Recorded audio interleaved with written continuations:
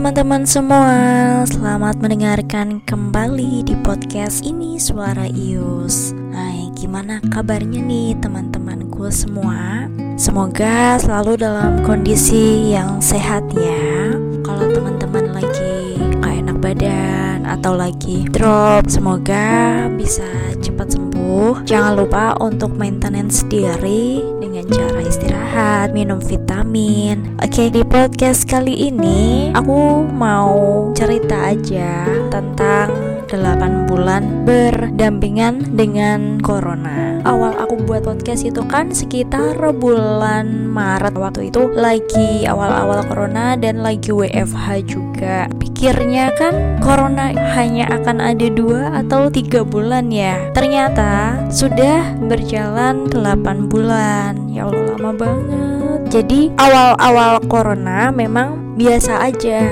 nggak yang aware banget dan nggak terlalu ngikutin berita tentang corona gitu, karena aku orangnya mudah terdistract oleh berita-berita buruk. Jadi kalau dengar ada berita buruk aku langsung kepikiran. Nah, aku nggak mau seperti itu, karena kalau sampai kepikiran itu nanti bisa buat down, malah imunnya jadi turun. Maret itu aku WFH berapa lama ya, 2 bulan deh kalau nggak salah. Terus WFO. Nah, ketika masuk kantor aku sudah menerapkan protokol kesehatan dengan cara memberi jeda setiap meja, terus pakai masker, bawa alat makan sendiri, bawa alat sholat sendiri, terus disediakan hand sanitizer dan juga minuman vitamin, terus jahe-jahean gitu. Kemudian dibentuk tim yang namanya COVID Ranger di kantorku, yang mana sampai dengan hari ini aku menjadi salah satu tim COVID Ranger itu. Tujuannya apa sih? Tujuannya itu adalah untuk maintenance pegawai semuanya yang ada di kantorku supaya tetap sehat. Nah, maintenance-nya itu apa aja sih? Ya, seperti yang udah aku sebutin tadi. Pertama, ketika datang itu cek suhu, terus presensi. Habis itu hand sanitizer disediakan di banyak sudut di kantor. Jadi kalau mau ambil hand sanitizer itu gampang dan deket. Setelah itu masuk ke meja masing-masing. Nah, meja itu juga dijeda. Jadi satu ada orang, satu dikosongi, satu ada orang, satu dikosongi. Begitu juga dengan ruang rapat, kapasitasnya nggak dipenuhin. Semisal nih ruang rapat ini kan ada 30 orang, kapasitasnya jadi setengahnya, jadi 15 orang maksimal gitu. Terus setiap minggunya itu kami mengadakan olahraga bersama. Olahraganya itu bisa jalan sehat, bisa senam, bisa badminton. Nah, itu diadakan secara bergantian aja. Minggu ini apa, minggu besok apa. Setelah itu, ketika kondisi corona semakin meningkat, di kantorku ngadain rapid. Nah, itu manggil tim dari rumah sakit swasta di Semarang ke kantorku. Nah, pertama kali rapid itu rasanya takut. Emang gak banyak sih, darahnya diambil cuman sebotol. Bukan sebotol sih, apa ya, pokoknya sebotol plastik kayak sampel gitulah. Terus sore harinya hasilnya keluar. Nah, itu kan deg-degan ya, karena waktu itu aku kira rapid itu adalah yang paling efektif mendeteksi COVID dalam tubuh. Nah, karena waktu itu alhamdulillahnya non reaktif. Nah, dari situ kantorku mulai mengadakan rutin rapid. Jadi sampai dengan hari ini udah 4 kali rapid. Seiring berjalannya waktu, aku paham kalau rapid itu ternyata bukan hal yang efektif untuk mendeteksi COVID, melainkan dia cuman ngecek imunnya aja lagi sakit atau enggak. Karena yang udah terjadi di sekeliling aku, ketika ada yang flu kemudian rapid, itu bisa jadi reaktif. Kalau reaktif belum tentu ada COVID, dan yang non reaktif itu juga belum tentu kamu ada COVID. Pada suatu ketika hari Senin kemarin, aku dan beberapa temanku itu mengajukan untuk swab. Alhamdulillah banget di cover sama kantor, karena kita yang swab cuman sedikit, kita yang harus ke rumah sakitnya.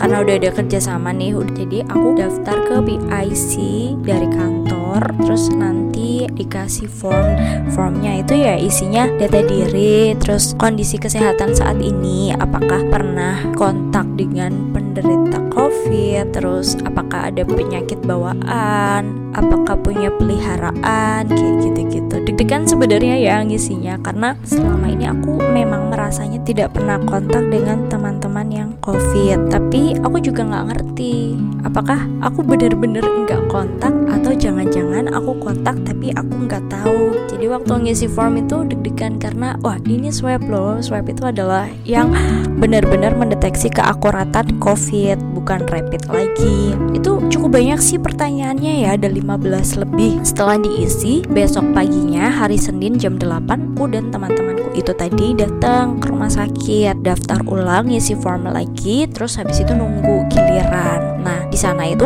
ada dokter yang menangani swab. Hitungannya cepet banget sih, karena nggak antri lama di sana. Jadi ketika dokternya udah datang, dokternya tuh masuk kan ke bilik. Kedua tangan dokternya tuh keluar gitu loh, kayak ada sarung tangannya tapi tuh menjorok keluar. Nah, tangan yang sebelah kanan megang apa ya namanya, aku nggak ngerti, alat yang buat swab itu. Ada kayak kabel tis gitu loh, kayak yang bening gitu. Buat teman-teman dokter yang dengerin podcastku, kalau mau koreksi dipersilahkan karena aku nggak ngerti namanya itu apa. Pokoknya alat untuk swab itu kan ada dua ya. Yang satu di hidung sebelah kiri dulu, yang pertama dimasukin alat gitu kan, terus habis itu alatnya tuh didorong lagi. Aduh, rasanya tuh sakit banget kan, langsung air matanya tuh keluar. Terus habis itu baru nih yang kedua adalah alat yang dimasukin ke tenggorokan. Aku nggak merhatiin sih alatnya sama atau enggak. Waktu dimasukin ke tenggorokan itu pertamanya aku biasa aja. Nah yang kedua tuh kayaknya kurang masuk atau gimana ya, itu didorong lagi sama dokternya sampai aku kayak mau muntah gitu. Udah tambah nangis kan, terus udah selesai semua disuruh minum. Rasanya tuh pahit banget, kayak ada obatnya atau ada apanya aku nggak tahu. Kumur pakai air mineral gelas gitu, habis setengah tuh rasa pahitnya tuh masih ada. Proses itu udah kelar. Nah hasilnya adalah keesokan harinya. Pada hari itu aku langsung sarapan bubur ayam.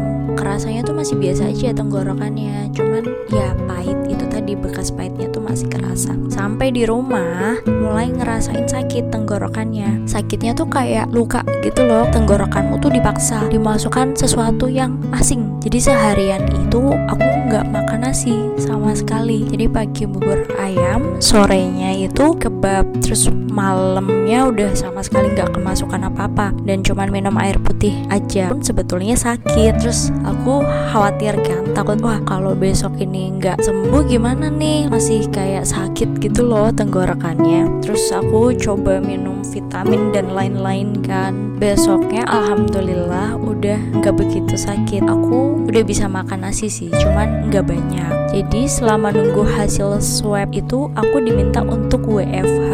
Begitu hasil swabnya keluar hari Selasa sore banget, alhamdulillah teman-temanku yang swab bareng aku negatif semua. Nah baru deh besoknya itu boleh masuk kerja lagi. Meskipun selama ini aku gak pernah ngerasain gejala yang aneh-aneh, tapi aku tetap pada akhirnya pengen aware sama diriku sendiri. Apakah aku benar-benar sehat atau sakit? Alhamdulillahnya ternyata sehat. Nah dari situ tuh aku jadi semakin peduli dengan aku dan orang-orang di sekitarku. Kalau pergi itu harus pakai masker. Maskernya itu yang nyaman. Kalau perlu bawa masker ganti. Terus hand sanitizer dibawa kemana-mana. Pokoknya habis menyentuh apapun hand sanitizer deh. Jaga jarak itu penting. Oh iya, kalau dulu sebelum ada COVID itu baju bisa dipakai buat keesokan harinya. Nah begitu ada COVID ini, setelah pergi langsung baju dari kerudung sampai kaos kaki harus dicuci semua. Minum vitamin juga. Aku sih kalau vitamin Imbus terus vitamin C yang 1000 mg itu dulu aku sebenarnya sering banget ya, tapi karena ada anjuran dari temanku bahwa 1000 mg itu lebih dari apa yang tubuh butuhkan, jadi jangan sering-sering. Itu seminggu sekali aja udah cukup banget. Kalau mau konsumsi vitamin itu ya yang di bawahnya itu. Sebagai gantinya adalah jinten hitam. Itu bisa didapetin di apotek mana aja. Terus apa lagi ya? Oh kalau libur itu berjemur juga. Ya sejauh ini itu sih yang aku lakukan. Sampai dengan saat ini tuh alhamdulillah tenang ya, karena kan dari hasil swab kemarin negatif. Tapi ya insya Allah kedepannya aku dan teman-teman semua terhindar terhindar dari COVID, terhindar dari penyakit-penyakit yang enggak diinginkan. Pengennya sih COVID cepat selesai ya, karena gemes gitu loh, pengen kumpul lagi sama temen, pengen gak ada jarak di antara kita. Ada banyak hal positif sih yang diambil karena COVID ini. Salah satunya adalah COVID itu mengajarkan kamu untuk mencintai dirimu sendiri, bahwa jangan sampai kamu memforsir tubuhmu baru kamu istirahat, tapi istirahatlah, disempatkan untuk istirahat ketika kamu aktivitasnya padat. Ketika udah terlanjur kamu sakit, itu nanti untuk recovery-nya susah. Tuh yang aku ambil hikmahnya dari COVID ini gitu. Ya, mohon maaf ya kalau podcastnya agak mungkin membosankan atau mungkin gitu-gitu aja. Aku cuman pengen mengabarkan bahwa 8 bulan hidup dengan COVID itu berat banget, dan kita juga gak tahu ya kapan COVID-nya selesai. Tapi semoga secepatnya, biar ekonomi Indonesia juga membaik. Terus gak ada lagi social distancing, gak ada lagi pembatasan di mana-mana. Ya gitu deh. Oke. Semoga teman-teman semua tetap sehat ya. Sampai jumpa kembali di podcast berikutnya.